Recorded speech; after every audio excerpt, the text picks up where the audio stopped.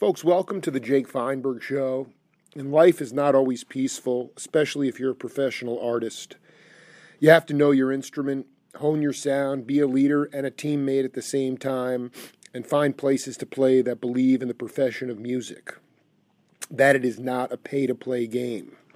That music is to be felt, not for pacification. Playing music of the soul is not for the faint of heart, to lose yourself or see yourself from the outside looking in. Not being worried about being micromanaged, playing free and escaping whatever's going on in your life. You never get old or young again. You can only live in the moment with gold-plated teeth and a smile from ear to ear. I can dream the dream of breathing without thinking while still holding a dialogue with those who carry the stories of our musical ancestors. Al Kooper, an honor to welcome you to the Jake Feinberg Show. I'm proud to be here. You know, I have to ask you right off, when did you first connect with Don Ellis?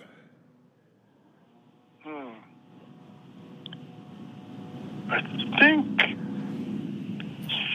68, maybe. And how did it come? Because Don was he was going up to the Golden Lion with Wavy Gravy and Jackie Beyer doing poetry and jazz improv, and I just wasn't sure. Oh, I was a fan. I had a couple of his albums. The time that I was 14, I started going to jazz clubs, and luckily I could get in because they let underage people in at Birdland in New York, which is the club that I used to go to initially. And not only could you get in, but the young people had to sit in the first 4 rows. The peanut gallery, yeah, I dig, yeah. So when I got older, I still said I was underage because you didn't have to show proof of underage. I religiously saw all these people I'm going to mention: Art Blakey and the Jazz Messengers, Horace Silver, John Coltrane. That's just off the top of my head.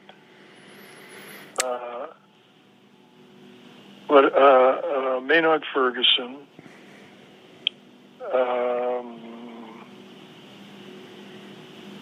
Is that enough? It's absolutely it. I mean, I guess more to the point, did you have not aspirations, but did you idolize these guys? Did you try to? I idolized them, but it was mostly beyond my abilities. But it certainly influenced the hell out of me. Talk about as a player. Horace Silver played very funky blues music, especially in his solos, and I would learn his solos and play them, and so this was a big influence on me this time period. But I remember playing, but I was a guitar player mostly until the Like a Rolling Stone session. And then I became famous for being an organ player, so I ended up being an organ player. First time that I played organ on a serious record, other than demos. That time I was a songwriter, and I worked every day writing songs with 2 other guys. We were a team. And the most famous thing we wrote was This Diamond Ring by Gary Lewis. But that's what I was doing.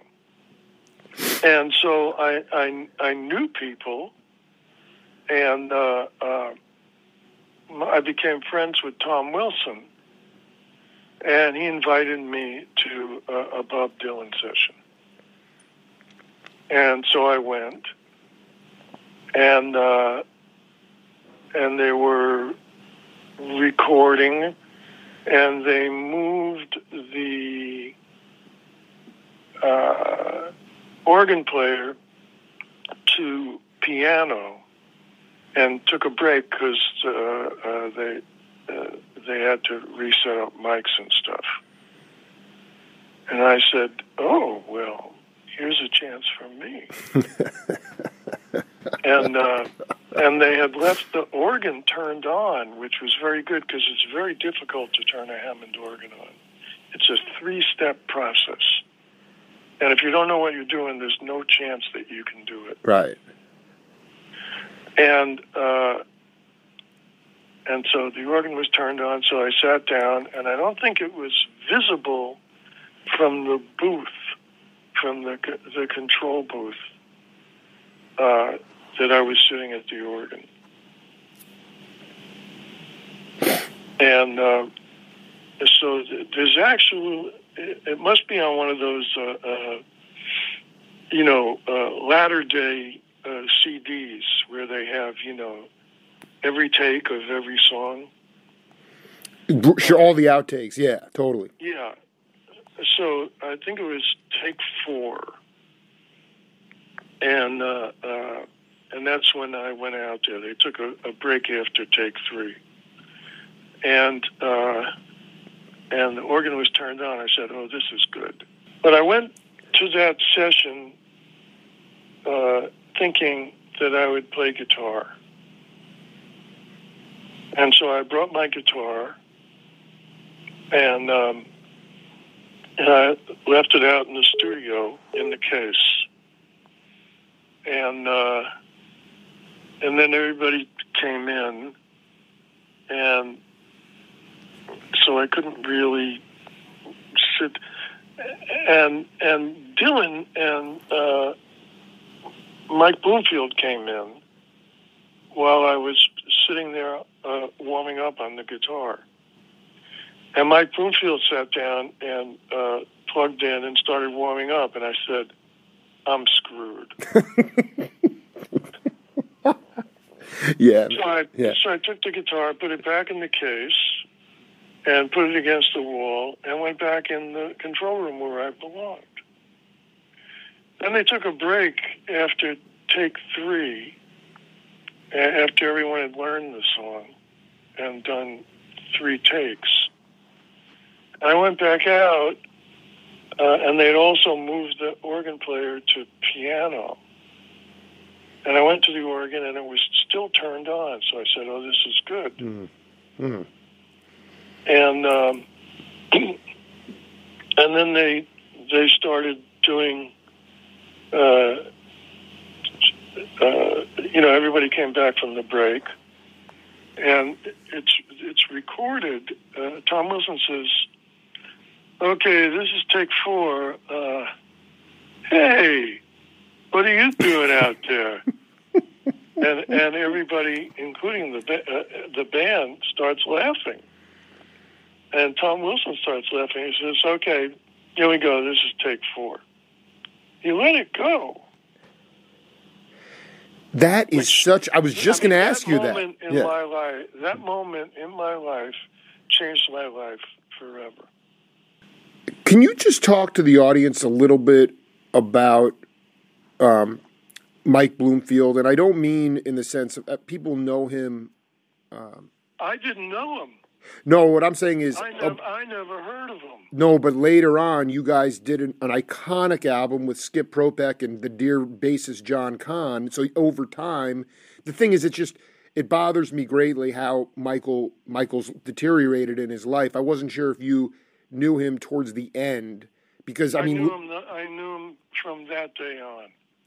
Because you know who wanted that gig with Bloomfield? He told me in his interviews, rest in peace, was Larry Coryell.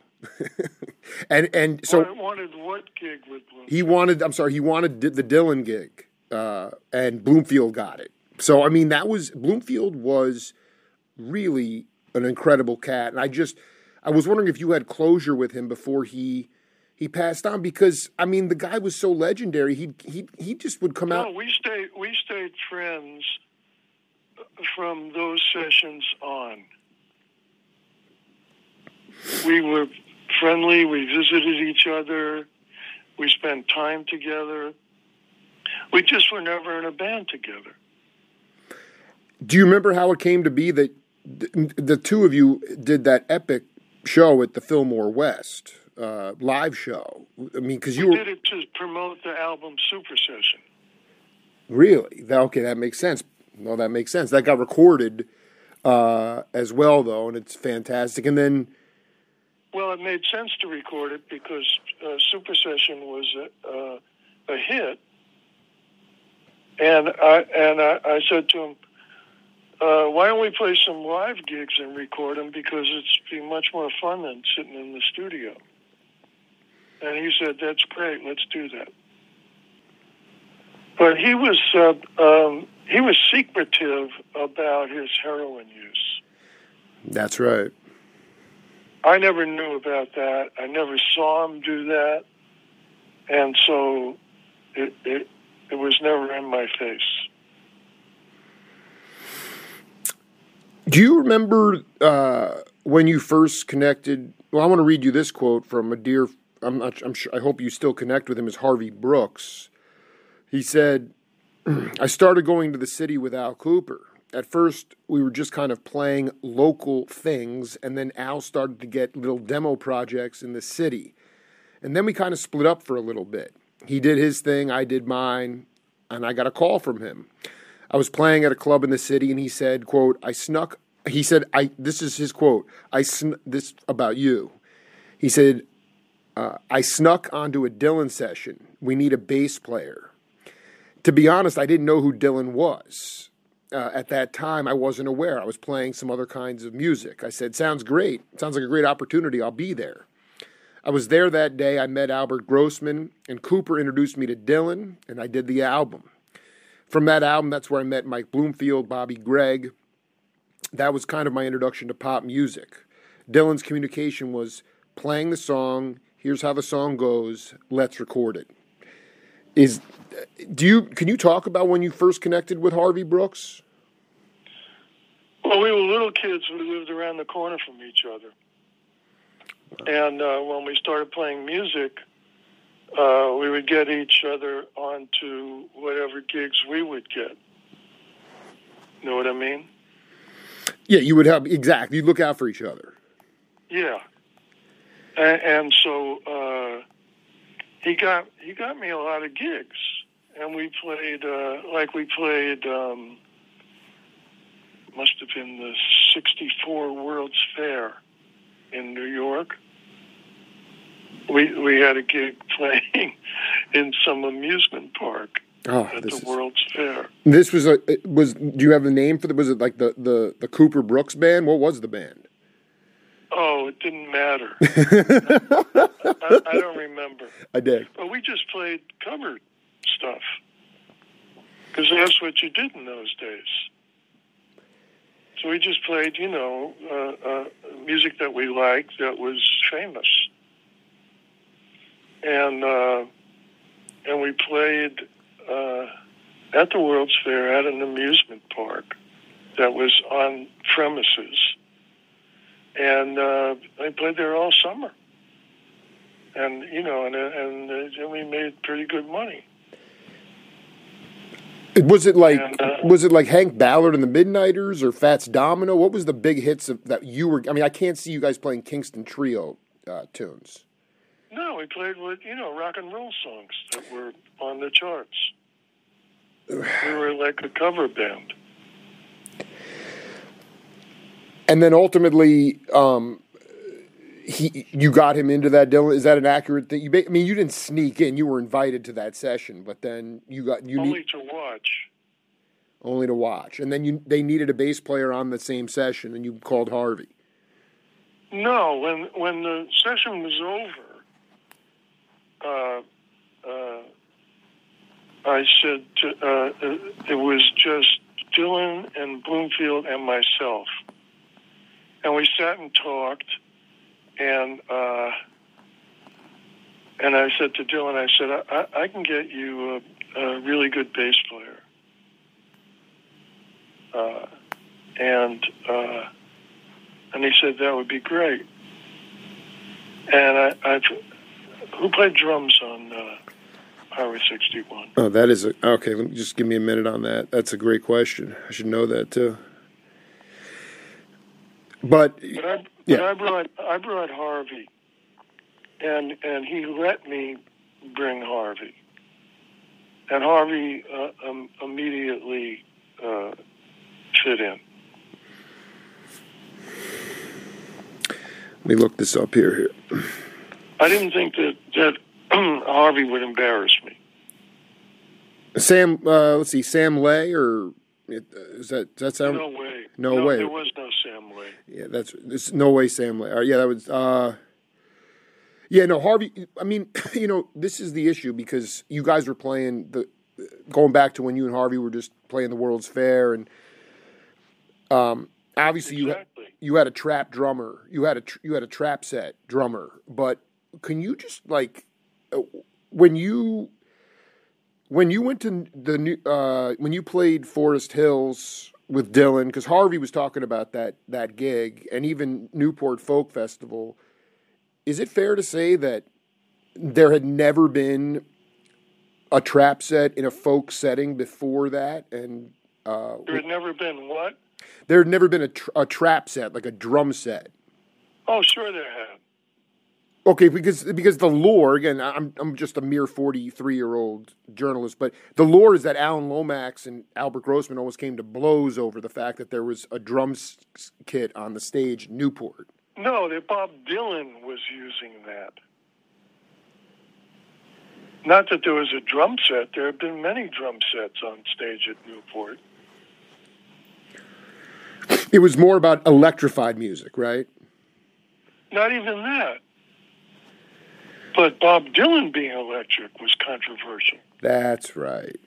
Just Dylan. You're saying just Dylan. There was nobody else other than him. No, there are other people that played electric, but they always did. Like, for instance, any of the blues singers, like Jimmy Reed, or any of the Muddy Waters. If they played, nobody booed. That's what they did. So it wasn't the drums that were forbidden. It was Bob Dylan having electric guitars and drums that was not liked by Dylan fans of that moment. Very well articulated. Thank you. You were there. I mean, is it fair to say that the session that Tom Wilson got you on, Dylan had He didn't get me on it. I'm sorry. He invited you. He invited you to it. Invited me to watch. He invited you to watch, not to play. But Dylan at that point had not ventured out in an electric setting. You were the first group. That Forest Hills gig, Bobby Gregg couldn't make the gig. It was Bloomfield, you, and Robbie Robertson and Harvey. That was the first time that Dylan plugged in? It wasn't Robbie Robertson. It was Bloomfield. Thank you very much. Bloomfield. Bloomfield was playing with the Paul Butterfield Blues Band. Exactly. And that's probably who played drums. The drummer. Dennis Whitted, maybe? No, that was not his name. Yeah. Whoever played drums on the first Butterfield album. But, it doesn't matter. No, it does. I mean, I'm curious about, if you knew, or when the first time you crossed paths with Wavy Gravy. What does Wavy Gravy have to do with anything? Well, because you moved into Greenwich Village, and the Gaslight Theater was the host to so many. I mean, not that you were gigging there, but Wavy was opening for all these incredible cats, and Ramblin' Jack Elliott was down there. Harvey also talked about. You have a certain amount of misinformation. The Gaslight was not a theater or a club. It was a bar. Okay? Yeah, and Wavy would do stand-up poetry, and then he'd be followed by guys like Coleman Hawkins. So, there was a lot. No, there wasn't. It was a bar. There was no music in it.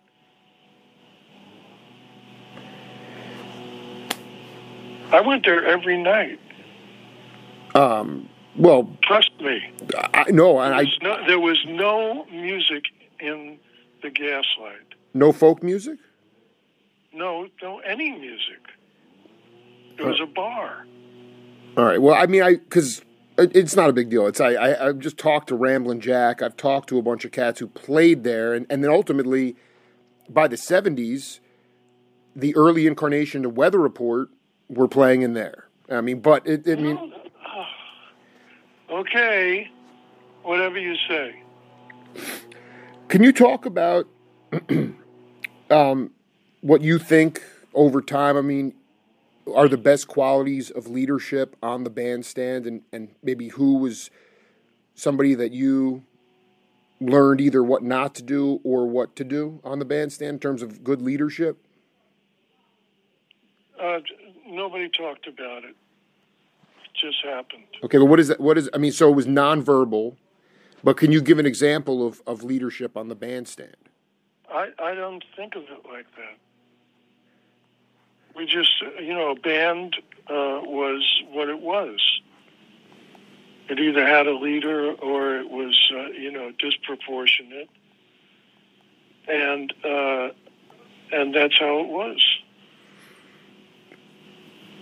So, for instance, like I sent you a few interviews, and I don't expect that you listen to them, but Vinnie Colaiuta, the Christopher Morris Band, Rodney Justo with the Candymen, I have direct quotes from them talking about how you sought out those cats and said, "I really think your music is fantastic." So maybe the better question is, how were you such a good talent scout at that time? It's been well documented. All those cats were like I just signed what I liked, which is what any A&R man did. They certainly, sometimes at Columbia when I first started, I was asked to do things, and I did them. But as I did them, I said, well, I don't think I'll do anything like this again. This is not right for me. And so I very quickly absolved myself of things like that. Can you talk about some of the keys? To me, it's like, maybe it's just a natural thing. But in terms of like, what was intoxicating for you about stuff that you would do as a producer, that you would say, I want to keep doing this stuff, especially in the mid to late 60s. What were you? Was it more lyric? Was it lyrics based? Was it groove based, or all of the above? Christopher Morris Band. Colaiuta. That is a very. Like for instance, just take that band. What was it? They were playing out in Cape Cod. What was it about that group that was fascinating to you? Well, I loved Chris Morris. I thought he was a great singer, and the whole band was pretty good. And so I signed them. And I produced them. Were you somebody, when you put your bands together, that you believe that you would hire cats? I remember the story about Coltrane. He would keep coming up to Miles and say, what do you want me to play? What do you want me to play? And Miles kept turning his back on him. And Train finally realized, well, he wants me to be myself. He wants me to play myself. And so that was nonverbal. In some ways, that's good leadership. But I'm curious, when you would bring cats into your bands, would you bring them in because you wanted them to be themselves? I liked the way they played.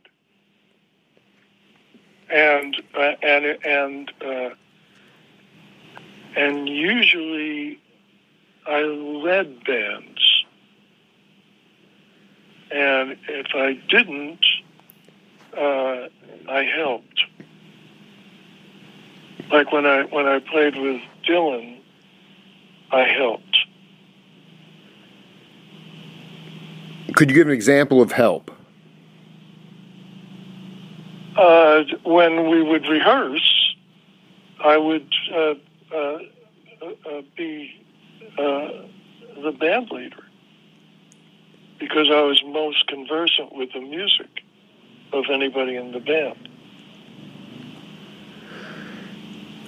I'm curious about when you say conversant about the music. Now, I mean, I've talked enough with Keltner and Buzzy Feet, and Dylan didn't really communicate.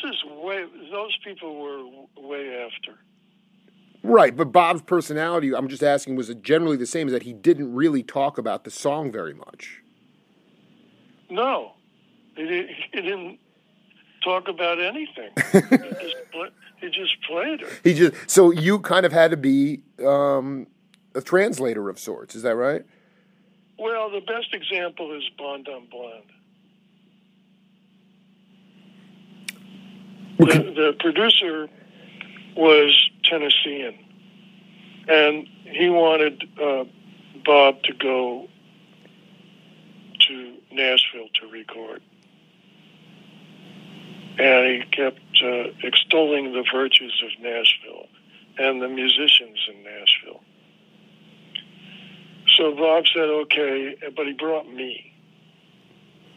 And it was good that he brought me because, A, I knew some of the tunes in advance, and B, I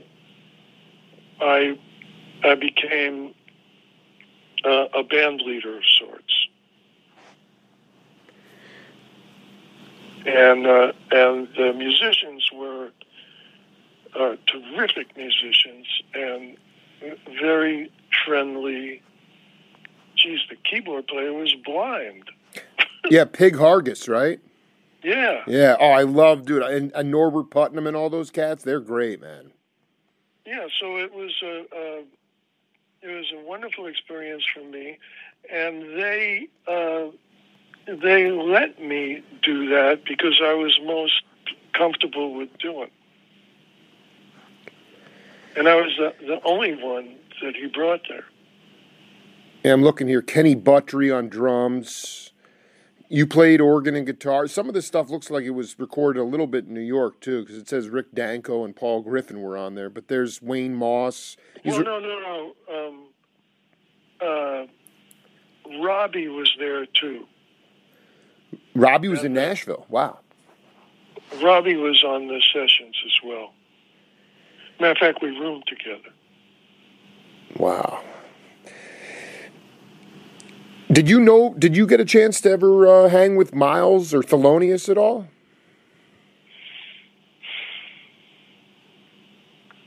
My Miles Davis story is quite humorous. Please. Floor is yours.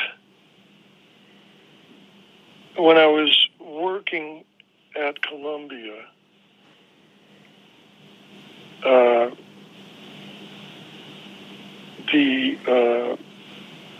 they had their own studios.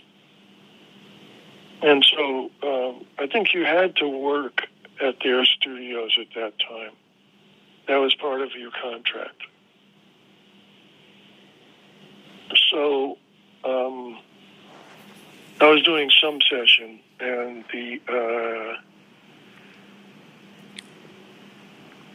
let me make sure I got this right.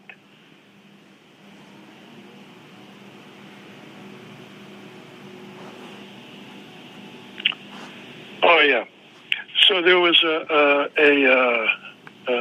cafeteria on the 4th floor. There were studios on the 2nd and 6th floor.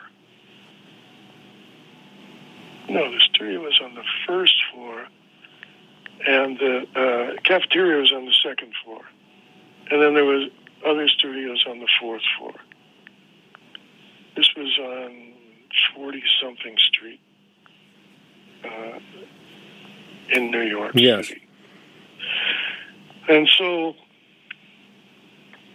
you could have somebody working on the 1st floor and somebody else working on the upper floor. And you wouldn't necessarily bump into them, and you certainly wouldn't hear their music. So went up to the cafeteria, and there was a woman sitting there, and I asked her a question. I forget what it was at the moment. It's probably in my book.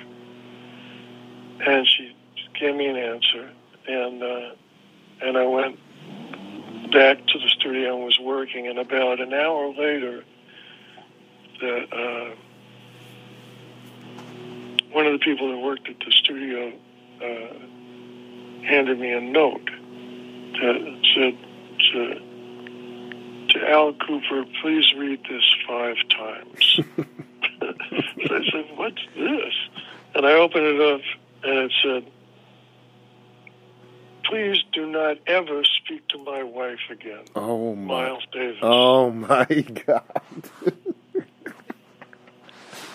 Read this 6 times.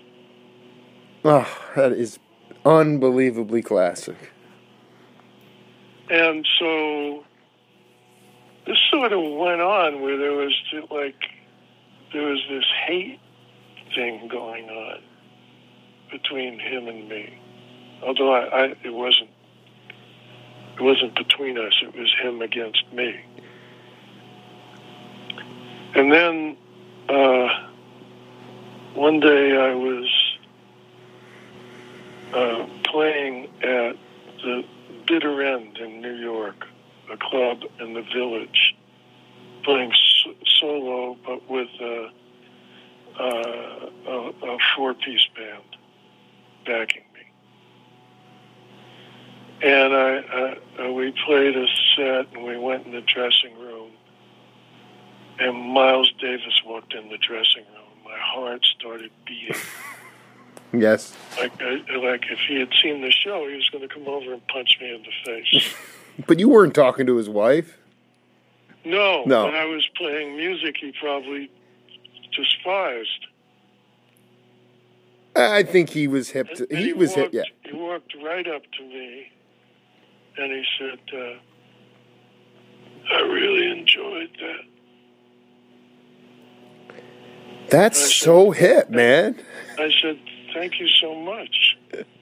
And then he left.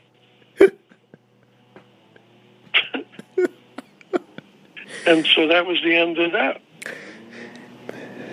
I mean, just something popped into my head. You brought up Horace Silver before. Did you recruit, or how did you first connect with Randy Brecker? Was he, because he was in Horace's band? Not at a time that I ever saw him. I'm curious. So that backing. I went to Birdland in. I was 14, so I was born in 44. You were like 50. So you were like 58 years. It was like 1958. It was the height of. That was the greatest time for jazz of all time. Yeah. Right. So I'd go there then. And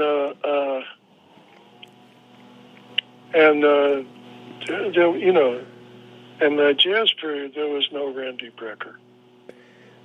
Absolutely, you're right. No, he was with Horace like 10 years later. I'm just curious, when you said you had a. Well, I mean, he was when I auditioned him to be in the band, he was nobody. He was not famous at all.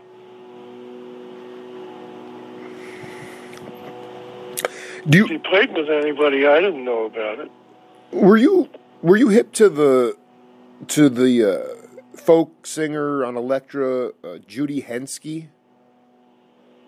I knew her, yeah. Because she told me that her backing band at the Village Gate at one point was Herbie Hancock, Keeter Betts. They were jazzers backing up a folk singer, which is very hard to believe. I was just wondering, when Miles saw you, who was in your backing band? I can't remember his name. Billy something. somebody was the drummer. He was a great drummer. Great drum, Billy.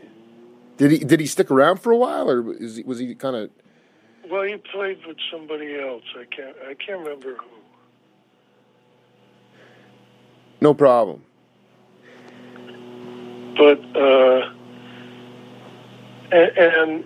when I went looking for people from Blood, Sweat, and Tears, I went looking primarily for horn players. I would love you to talk about how you recruited Louis Soloff, Randy. Were you just checking them out at like the Blue Coronet, or did you? I mean, I don't think Brecker was really. Well, Louis Soloff wasn't in the band when I was in the band. Randy was. Randy was. How did, like, for instance, like, did you didn't go off just word of mouth? I mean, he was, like you said, basically nobody at that point. You saw him at a club. Do you remember how you recruited those cats? No, I auditioned people. You auditioned them. That's what I did, because I had no experience with horn players that were allegedly my age. Who was the horn line, the first unit horn line, the first generation horn line in Blood, Sweat, and Tears? The first Blood, Sweat, and Tears album.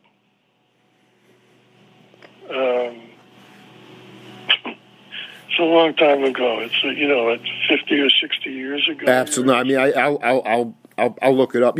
Two more questions for you. But I mean, the answer to those questions is that the Child is Father to the Man, the personnel on that record, was the original personnel of Blood, Sweat, and Tears. Absolutely. Absolutely. By the way, who came up with the title of that album? I don't remember. Okay. I'm sure I was involved. I mean, it's a beautiful. It's one of my. Because I was the leader. And when we made the album,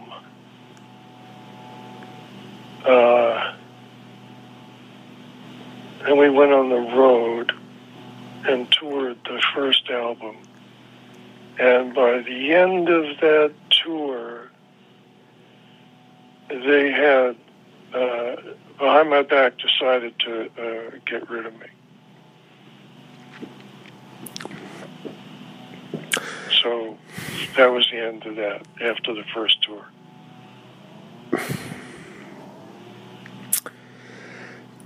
Can you tell me about your relationship with Bill Graham? Always good. Really good. Loved him. Did you... Great guy. Do you know, because obviously you guys, much later on, you and Bloomfield, to promote the Super Session album, you played at the Fillmore West. Do you remember... I played every Fillmore there was. Absolutely. In whatever context I was in at the time.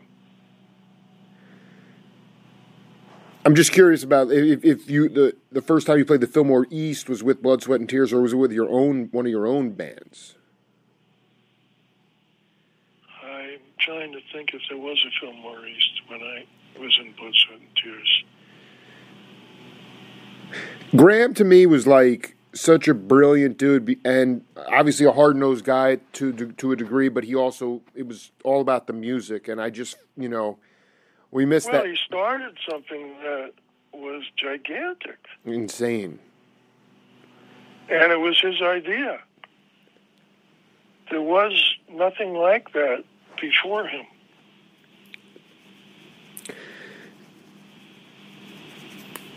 And he was a good, tolerable guy. I liked him a lot. You had a chance to, because there was a stipulation with the Fillmore East that nobody could play within a 50-mile radius of that venue, and the closest venue was actually my hometown of Stony Brook, New York. I have to believe you guys played that small gym out there in Stony Brook. I have no idea. It's fine. No, it's fine. The two things that I was really blown away with doing my research was the fact that Well, I just wanted you to talk about the Atlanta rhythm section, your memories of working with that band. Robert Nix, Paul Goddard. Yeah, Dean, I know. I mean, did you meet them? I know you met Rodney with the Candymen, but when did you get? Because this is the most to me. There are, you have the Atlanta rhythm section was the Candymen. It was the Candymen. Yes, so that's how I met them. They played in New York a few times, and I got friendly with them. And so when I moved to Atlanta, and I moved to Atlanta because I loved the studio that they worked in. Studio Ones? Yes. Wow. Buddy Bowie. Bowie is correct. Buddy Bowie, that's right. So that studio was on your radar, but you were excited to move No, there. I worked at that studio before I moved there. Wow. I did an album there of my backup band. It's a very obscure album and is out of print. What's the name of the album? The Sweetheart Sampler, and the band was called Frankie and Johnny. Oh my! And your backup, who was in that band? Frankie Rabando. You won't know any of them. But this is where the rubber. I mean, these are the unsung cats. But you said, I mean, they were just your buddies from the East, from New York area. Well, you're mixing up the Candymen and my backup band. Right. No, you said you had been to that studio prior to moving to Atlanta with your backup band, and I just want to know the cats in that band. In my backup band? Yeah. Well, like I said, I got them a deal on Warner Brothers, and they had no name. But with me not involved in being in the group, I called them Frankie and Johnny. Right. And so and we called the album the Sweetheart Sampler. That is so you went down to that studio, you loved the acoustics of it, and then you wound up moving to Atlanta to but first I went and recorded Frankie and Johnny there for about a month. Right. And we made this great album. I still have the album. I mean, I put it from tape to my computer because it's a great album. I'm looking at it right here. I mean, it's not. I have never seen it, although it does not appear to be overly expensive album. But this is phenomenal, man. I've never seen. How can you see it? Well, I'm looking on the computer here. Frankie and Johnny, the Sweetheart Sampler, Al Kooper, and I'm looking at the cover of the vinyl, and I'm just looking I'm trying to find all the personnel in it. Well, the cover of the album was why it never came out. Explain that to me. I can't really see everything in detail. Well, it was like. There was a box of candy put out by Whitman, right, called the Sweetheart Sampler. And because the group was called Frankie and Johnny, I thought, well, that would be a great cover and a great name for the album. Know what I mean? I do. But I guess Frankie and Johnny were sweethearts. How did you know they were? How were you connected with them originally? Were they part of your writing? They were my backup band. Interesting. Okay, so they wow. Yeah, Don't Tell Ma. That's up on YouTube. Oh, really? Yeah. That's very bandish. A very bandish type tune. Yeah, like something Robbie would have done. This is Frankie and Johnny. So then you met. So okay, And you had already established yourself as a band leader, producer. Did you get a formal invite to come down to Atlanta? Can you just talk about going down there? And you already knew all the guys in the Atlanta rhythm section, but... yes, that's one of the reasons I went down there. Mm-hmm. So I moved down there, and I started hanging out in a club that it turned out was owned by a guy I went to summer camp with when I was a kid. In upstate New York? Huh? Where was the summer camp?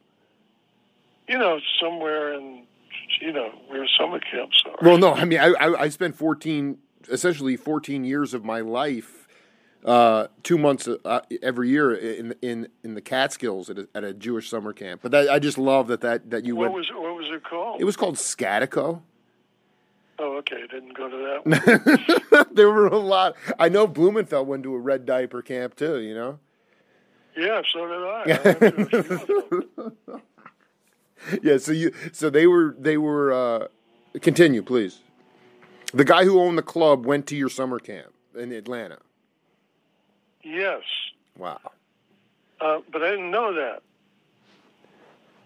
So I went to the club because I heard about it, and I saw him, and we started talking, and we found, that we went back, and so that was interesting. And so it made it very easy for me to go to that club. So I would go there every night. Can we get the name of the club was what?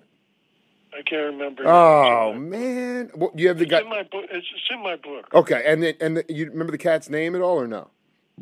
No. Okay, so anyway, you felt great. It was a good vibe, and you went there and saw a bunch. You saw a lot of the local live acts. Well, they had a lot of local bands, and then they had other bands, but they were primarily unknown. So, but they played 6 nights a week.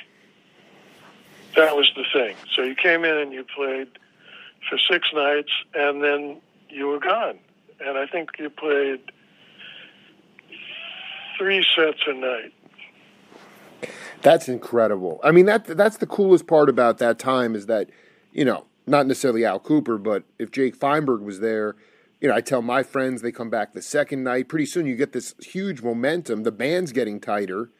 And, it's just so transient today in that, you do 30 shows in 32 days in 30 different cities, where cats would just camp out for 6 days, 3 sets a night, and you'd actually build up a fan base. And that was happening all over the place. I mean, Blakey would go to the jazz workshop in San Francisco and play for 2 weeks straight. I mean, to me, like that was one of the elements of just. Birdland was like that. They'd play for a week. Did you ever know the owner of Birdland, Jewish Mafia cat? Not really, no. Yeah. Oh, that dude was fascinating. So did you actually discover Lynyrd Skynyrd at that club? Well, they played there for a week. By the third night, I went and sat in with them for a song. And the last night, I offered to sign them.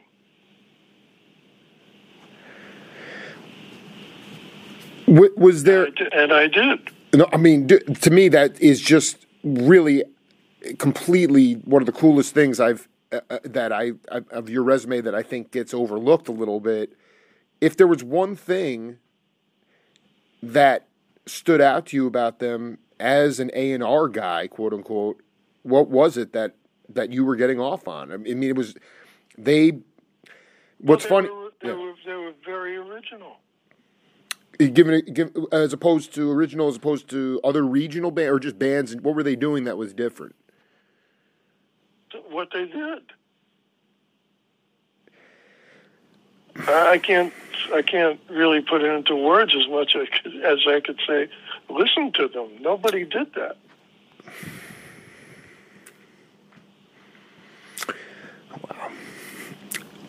Tell me about your, like... And they were, I mean, and it was, you know, it was ridiculous. They had 3 guitar players. Nobody had 3 guitar players.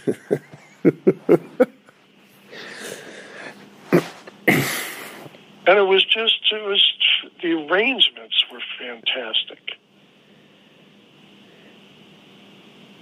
I'm just trying to think about anything comparable. Like, did you ever go, so you've been to Nashville, you know, you went, did you ever get to Capricorn Studios? I mean, I think Marshall Tucker was recording out of there, but Skynyrd maybe was... They signed Skynyrd before I saw them.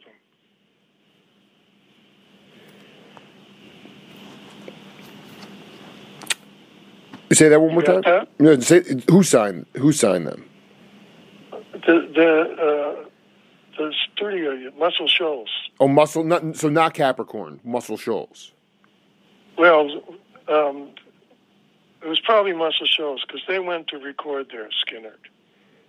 Okay, so to make demos and stuff. Maybe Rick Hall. So they made some demos. So Rick Hall, either tried to sign them or sign them, but it didn't work out. And then they were just cutting it up at this bar in Atlanta, and you were like, we're signing them, and you brought them in. And do you? I'm just curious about, like... I didn't know about Muscle Shoals. Right. I just heard a band, thought they were great. I heard them 6 nights in a row. And I signed them. I thought they were great. There's no doubt in my mind. Well, I mean, you were clearly right on the pulse of it. I'm just wondering if when you got them into that studio in Atlanta, were you one of those cats that no baffles, drop put a couple of overhead mics on the drums? No. There was separation. There was. But I mean, you did that because you didn't want stuff to bleed into another mic. No, I mean, I like a little leakage once in a while. I mean, the Dylan session... when you have 3 guitars, you don't want leakage into the piano. You're absolutely right about that. You're absolutely right. Okay. So, remember, I loved this studio. I thought it was a great studio. And the engineer was great. And now the band was great. So, how could I miss? And also I had all their, their songs. Who was I'm just curious about, like, you said the arrangements were fantastic. I mean, did you... Yeah. I mean, who was the... I mean, it's so remarkable. And I agree with you. They are great. Did you feel like... What were your major contributions to that? Was it Rodney Mills who was doing the engineering? Rodney Mills was the engineer on the first album, yeah. Wow.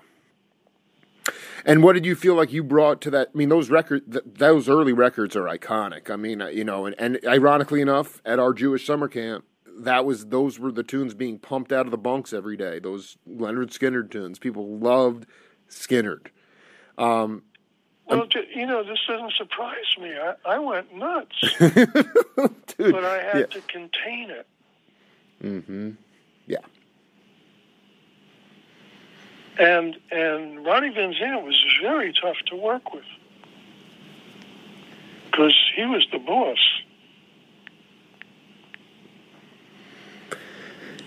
When you get somebody like, I just think it's important for younger cats, my generation and younger, you're working with a guy very heavy-handed, used to being the leader, but yet needs to be told something that they don't necessarily want to hear. Can you talk about how you balance that? I would suggest things.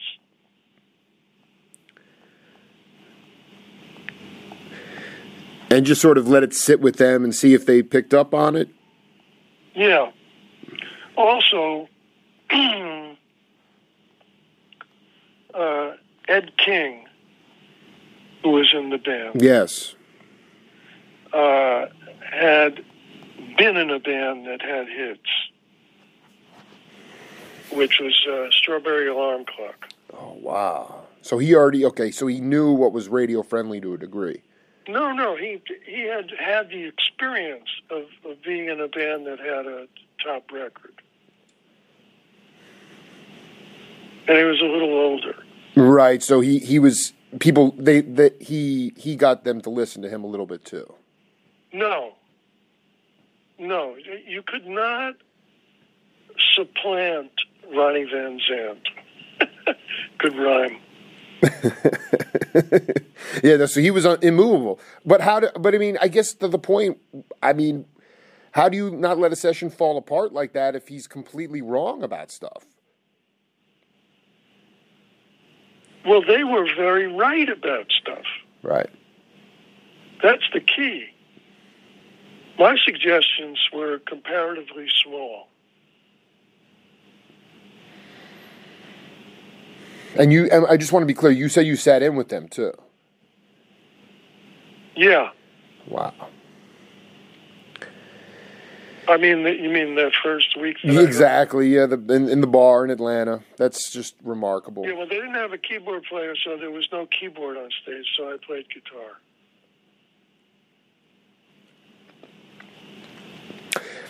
And one of the things I remember vividly is I got up and I put my guitar on, and I said, "What are we doing?" And he said, "Mean Women Blues in C sharp." And I laughed out loud because that would be a way to get a shitty guitar player off stage. Right, exactly. And I immediately understood that. And I said, C sharp is fine. And that's what we played. Before I let you go, Mr. Kooper, I'd be remiss if I didn't ask you about a guy that I've seen live recently, before COVID. Really one of the most humble dudes I've ever come across in my life, and he makes it look, singing and playing the drums, so easy, and he's been through a lot in his life, but I just wanted you to talk about what you love about Roy Blumenfeld's, style as a musician and sort of what he brought to the Blues Project. He was a great drummer. He still is a great drummer. He's incredible still, man. And he can sing, too. And he's also a soft-spoken, nice guy. So you can't really beat that. And I went and played Blues Project reunions for quite a while, just to play with him and Andy Kohlberg, yeah. Yeah, because they were a great rhythm section.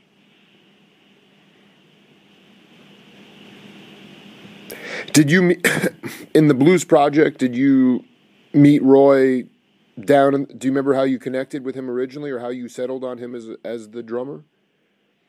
In the Blues Project? Mm-hmm. The Blues Project already existed. I think I was the last person to join. Okay, so you got in later, yeah. And what was, we just lost him recently, but you have any memories, or it's hard for me to really know, because apparently he kind of had some psychological things going on, but, could you just talk about your memories of Danny Kalb? Well, he was an amazing guitar player. There are things he did I never heard anybody do to this day. Wow. And when I had Skynyrd and I had my own label, I went back and played Central Park for 2 days.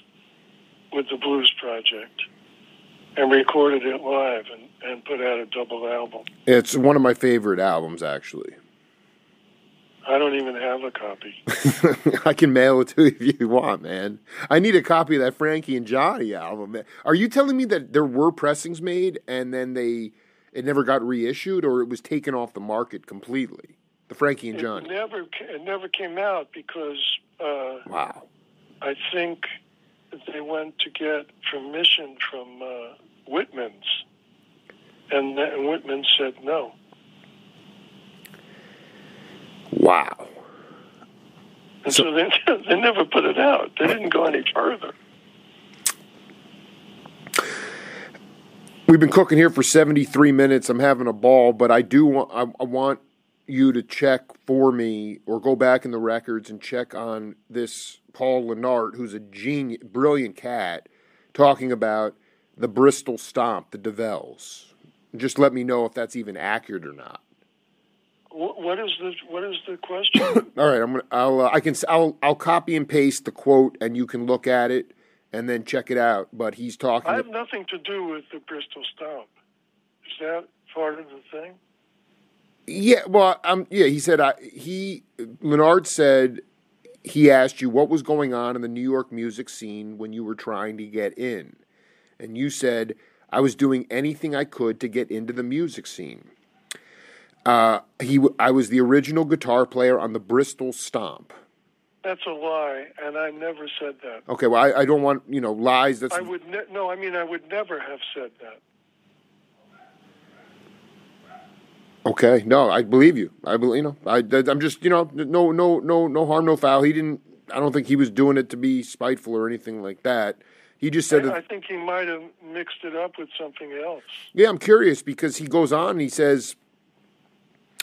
He again talking about you. I mean, I'm just curious if any session rings a bell. He said Kooper was just hanging out with his guitar, and they wanted that quote unquote young kid jangly electric guitar. And the guy who was on the session was a jazz player. Who knows? Tony Mottola. Who knows what was on that session? He couldn't get that sound out of his amp or his guitar, so Kooper got hired for the gig. That's how he got started in the studio. I would just be curious if that ever dawns. There was a guy that hired me a lot named Wes Farrell. Wes Farrell. And I played on a lot of sessions for him. And I can't remember too much about him anymore. But he did a lot of stuff. He did a lot of sessions, and he hired me a lot. And I played for him. Do you have any? Were they like jingles, commercials, or like actual demos? No, they were records. Interesting. Though maybe that's what it is. Who knows? I'm going to send you a whole bunch of excerpts of transcriptions and of I'd like to just send stuff along and let you know over the last 12 years that I've come Buzzy Feet and was basically said that you advocated for him to get into, or you told Butter that Buzzy played guitar, helped him get into that band. He was in Bishop's band at the time. Brooks is effusive in his praise for you, obviously, and for this to culminate now, 12 years in, to be able to rap with you, man, it's really a high honor. And I got to be honest, it's kind of staggering, the kind of. Well, just the work and the stuff, the creations you've made in your lifetime, man, and I hope you're at peace and you're happy as best you can, man. I'm still alive. I'm happy about that. You be safe, man, and let's stay in. I'll get you a copy. No, I don't and can't leave the house, so it's not. Here I am. Well, if I'm going to be up in the Boston area, I can come by and just shout out your window and say hi. I'd love to just say hi to you. You don't have to come out of the house, but I'll be up there at the end of January to catch some music up there. Well, you can call. Yeah, no, you don't have to come out of the house. I just want to wave to you and maybe get a copy of that. No, I mean I'm not contagious. You can come in the house. Great. Well, then I'll call you in a couple weeks. Yeah, just give me, some advance notice if you want to come over. Oh, I'd love to see you, man. Yeah. All right, cool. Okay. Hey, much love, Mr. Kooper. Thank you for taking the time, man. It was really an honor. Did you get what you needed? I got way more than whatever I could have possibly imagined, man. It was Okay, it was good. beautiful, man. Thank you, man. Have a beautiful night. I'll be in touch. Okay, bye. Cheers.